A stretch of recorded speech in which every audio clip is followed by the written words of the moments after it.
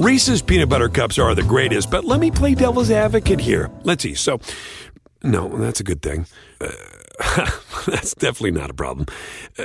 Reese's, you did it. You stumped this charming devil.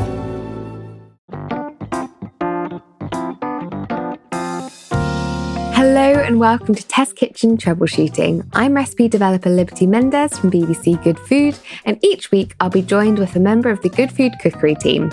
We'll talk through their recipes, what the testing and development recipe process was really like, and what they learnt along each step of the way.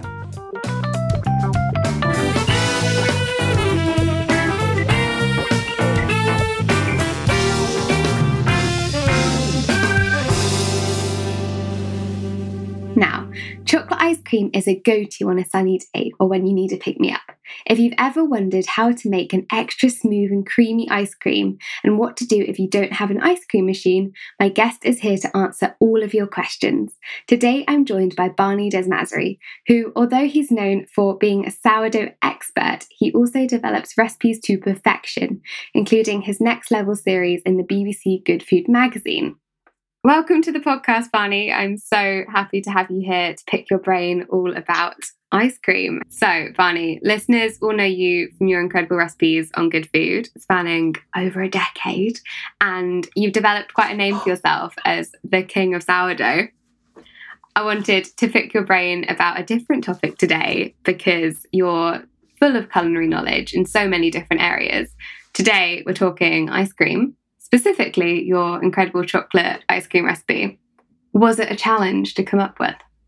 So I really thought about it. So there's a couple of ways that I make sort of cheats ice cream, we could say, at home. One of them is to buy shop-bought custard, because good quality shop-bought custard is basically an anglaise or a base. So all ice creams start out with an anglaise, which is a custard, right? Yeah. So some ice creams do, cheats don't. There's lots of ways of making a cheats ice cream. Kind of one of my favourites is by just getting frozen fruit and a tub of double cream and putting the two in a blender, and the actual fruit freezes the cream. You end up with a really good sort of instant ice cream. That's a nice way of doing it. Another nice way of doing it is by getting a tub of custard and then melting something through the custard, and then without using an ice cream machine, kind of leaving it to freeze, beating it with a whisk, leaving it to freeze, beating it with a whisk. So what you're trying to do is you're trying to break down the ice crystals. Now that's good, but it's not as good as using an ice cream machine. And then I came across this method. I think you might have used it. Did you use it in a raspberry parfait or something where you use condensed milk? Oh yes, we have a no-churn sort of like ice cream terrine. Yeah, so I'd seen you do that. I'd heard about a recipe for people on the internet were going crazy for a coffee ice cream recipe that used, I think it was an American recipe, that used a similar method, no churn. And I started to experiment with the no churn element of making an ice cream. So I knew I wanted something really sort of, I wanted it to be quite grown up. I wanted it to be bitter chocolate, dark chocolate, but not too sweet, and still have this beautiful sort of fudgy texture of chocolate ice cream. So tell me how you started off developing the recipe. So first off, I knew what I wanted to do, but I was being too clever. I thought, wouldn't it be brilliant if you could simply do nothing more than melt some chocolate, pour over some condensed milk, pour over some cream, or even bring all your ingredients up to the boil, and then you've kind of got an anglaise, but because it's so sweet, it's not going to freeze, and then you put it in the freezer, and you're going to end up with beautiful ice cream. What I ended up with was wonderful fudge or ganache or truffle, chocolate truffle filling. I think I'd cracked that, but what I hadn't made was chocolate. So it's like, right then, this needs some air in it. This doesn't, the act of churning ice cream also kind of adds air and adds volume to a custard, as well as breaking down the ice crystals. So we needed to do that. So then I melted the chocolate, and then what did I do first? I melted the chocolate and the condensed milk, and I whipped the cream. The cream was quite stiff, and then I added the condensed milk and chocolate to the whipped cream. And It was nice. It was really nice, but it was more like a frozen chocolate mousse. So it didn't have that ice that's cream. exactly what it would be. Yeah. Exactly. So it didn't have that ice cream texture. So I was right then. This still isn't right. Good flavour. And then the other thing I was struggling with as well, because on Good Food, we try and waste as little as we possibly can. And if we can use all of a tub of something rather than leaving people with a couple of tablespoons of condensed milk they don't know what to do with, we try and use it all. So I was really trying to use a full amount of condensed milk, but I didn't want it too sweet because condensed milk is incredibly sweet. So the problems I was having there is I was making it for too fewer people. So I was using half a tin of condensed milk. I was always ending up with another half a tin of condensed milk. I wasn't happy. Every time I used a whole tin of condensed milk, it was too sweet. So I said, right, it's a frozen dessert. It doesn't matter if it sits in the freezer for a month, 6 weeks, because you're going to have some there. So it's fine for me to make it for 6 to 8. So I upped the amount of condensed milk, and also up to all the other ingredients. And then I simply melted the chocolate and I beat the condensed milk and the cream together. And what I ended up with then, because the condensed milk was stopping the cream from overbeating, was this sort of really lovely, fluffy mixture, which I then folded the melted chocolate into, which didn't seize, it didn't become like a chocolate mousse. All of a sudden, I've got this sort of thickened chocolate custard, which set beautifully in the fridge. But that did take me, to get the quantities right, I'm trying to think how many times I tested it. I had some very, very happy neighbours. I think I tested it 5 or 6 times. The first 2 times, I really wasn't happy.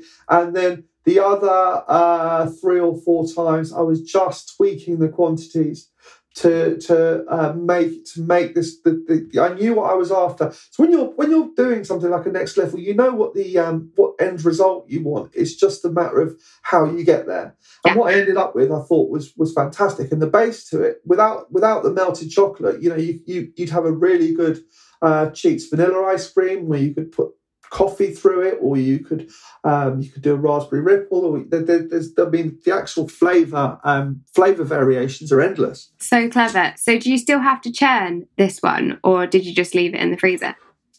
Reese's peanut butter cups are the greatest, but let me play devil's advocate here. Let's see. So, no, that's a good thing.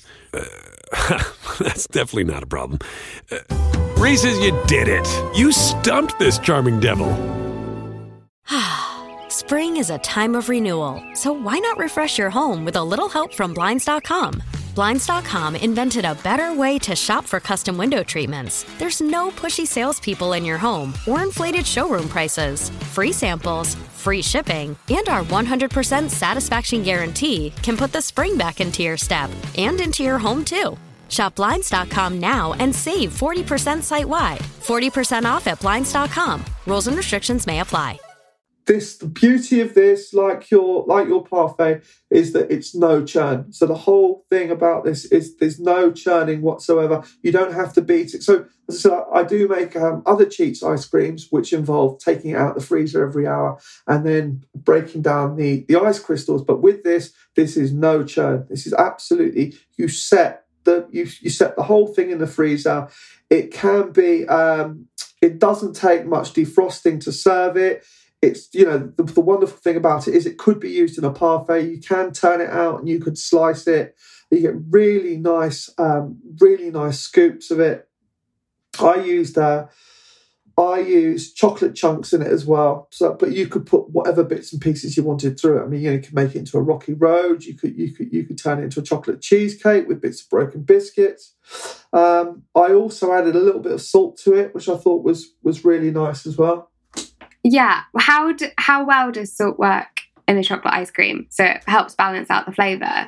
Why do you primarily add it? I know it confuses a lot of people adding salt to chocolate.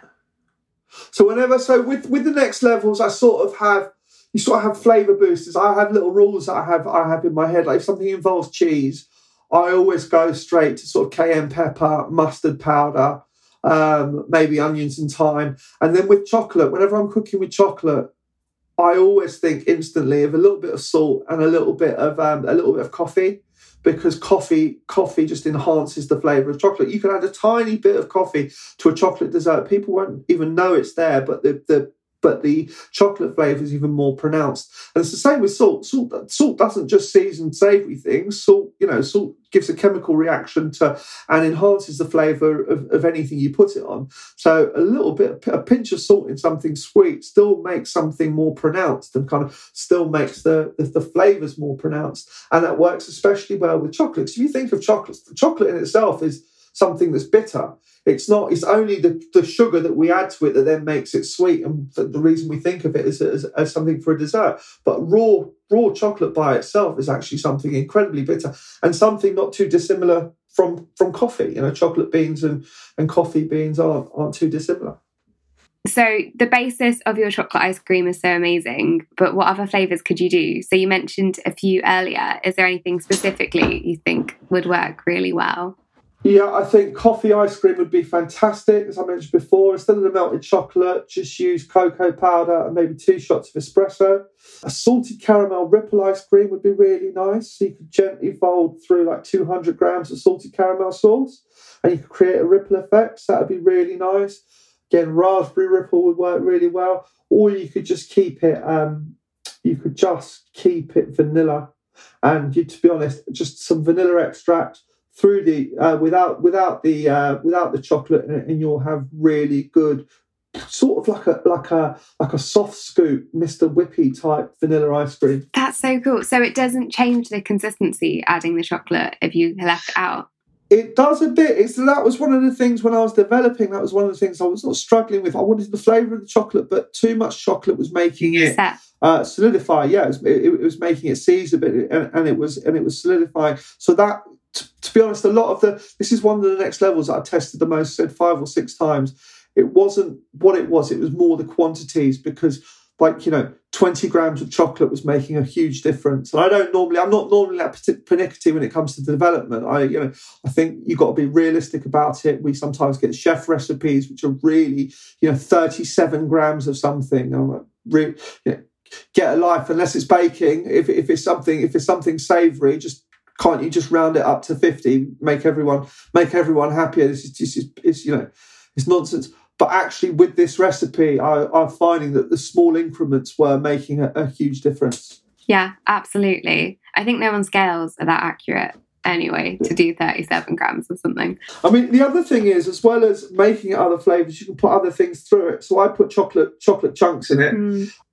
To give a double hit of chocolate, but you could also add bits. You could add chopped brownie, you could add cookie dough, you could add fudge pieces, you could add chopped nuts, you could add pecans, you could add hazelnuts. It's sort of it's a blueprint. Once you've got the method sorted, it's a blueprint to adding lots of other ingredients and making lots of different flavours. I have a few other questions about ice cream before we move on to some that readers have sent us.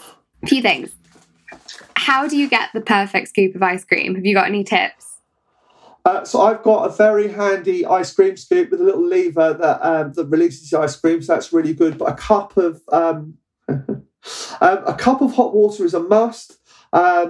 So whether you're doing a spoon or whether you're actually using a scoop, then you want to get that really hot. But it doesn't have to be boiling. But a cup of hot water. I've actually got an ice cream scoop with a little lever on it, which releases the ball of ice cream, which is really good. And then putting the ice cream in the fridge 30 minutes before scooping really helps as well. I know that ice cream is a firm favourite of the nation's. So I've asked our readers what they want to know about ice cream, and I'm hoping you can help me answer some of them. I hope so. So the first one says, I love mint choc chip ice cream. I agree, who doesn't? But they're wondering how to get a strong mint flavour that doesn't taste too artificial. Do you have any tips? For some ice creams where you want a really strong flavour, it's all about the infusion.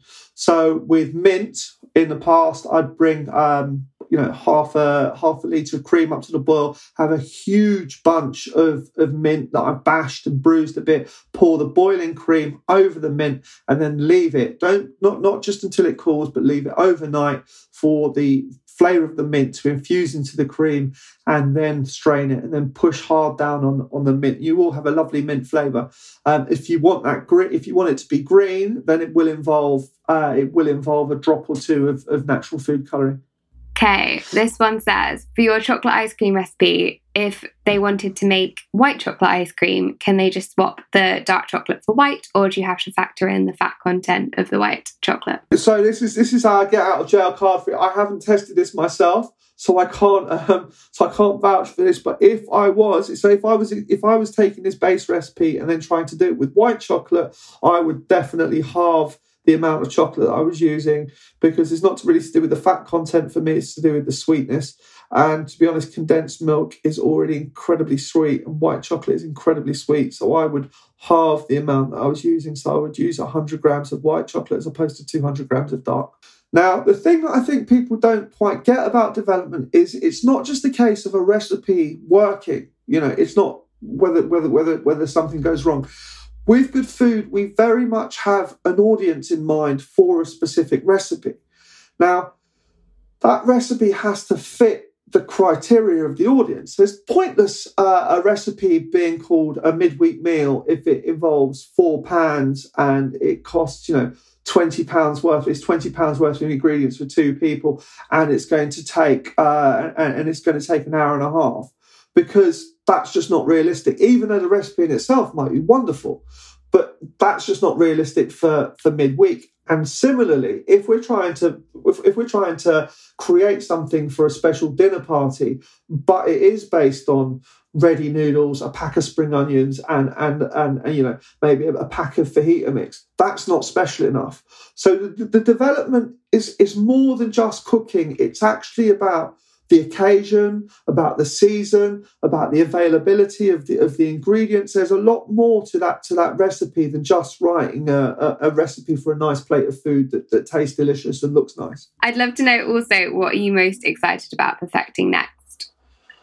So my next on my list, the next 2 months, so I'm about to write a chocolate meringue roulade recipe, and the actual roulade itself isn't, I've got that in my head, it's fine. I don't know whether to take it down the Black Forest Gâteau vibe, or whether to do a coffee or caramel or like a tiramisu type thing. So that's the thing that I'm thinking about at the moment. I'm not a huge fan of chocolate and fruit, but I know other people are, and obviously Black Forest Gâteau is an absolute classic. So that's what I'm thinking about at the moment. Then after that, I'm going to be tackling cauliflower cheese. The one thing with cauliflower cheese, it tends to be a bit bland, and the cauliflower tends to be a bit waterlogged. So I'm thinking about roasting the cauliflower as opposed to boiling it first. And while I roast it, I was thinking about covering it with Parmesan before it's roasted, so it gets like this cheesy crust on it before you even put it into the sauce. What do you think? Genius. Absolutely. I would cover it with Parmesan to make it crispy, and then, I can't wait to eat that. Please make it in the test kitchen. Oh, well, hopefully we'll be back there soon. I hope so. Oh, Barney, thank you for joining me. I can't wait to make that no churn chocolate ice cream recipe now that I know it will work perfectly thanks to all your attempts and development. You can find the full recipe for it on bbcgoodfood.com, and Barney is on Instagram at Barney_Desmazery, and I'm Liberty on at Baking the Liberty. Join me next time, where I will be joined by another member of the Good Food Cookery team, talking through the fascinating development process of one of their recipes. Thank you so much for listening to Test Kitchen Troubleshooting, a new podcast from BBC Good Food. For recipes and more information, please visit bbcgoodfood.com/podcasts. And don't forget to subscribe on iTunes, Spotify, Acast, or wherever you get your podcasts from, so you never miss an episode.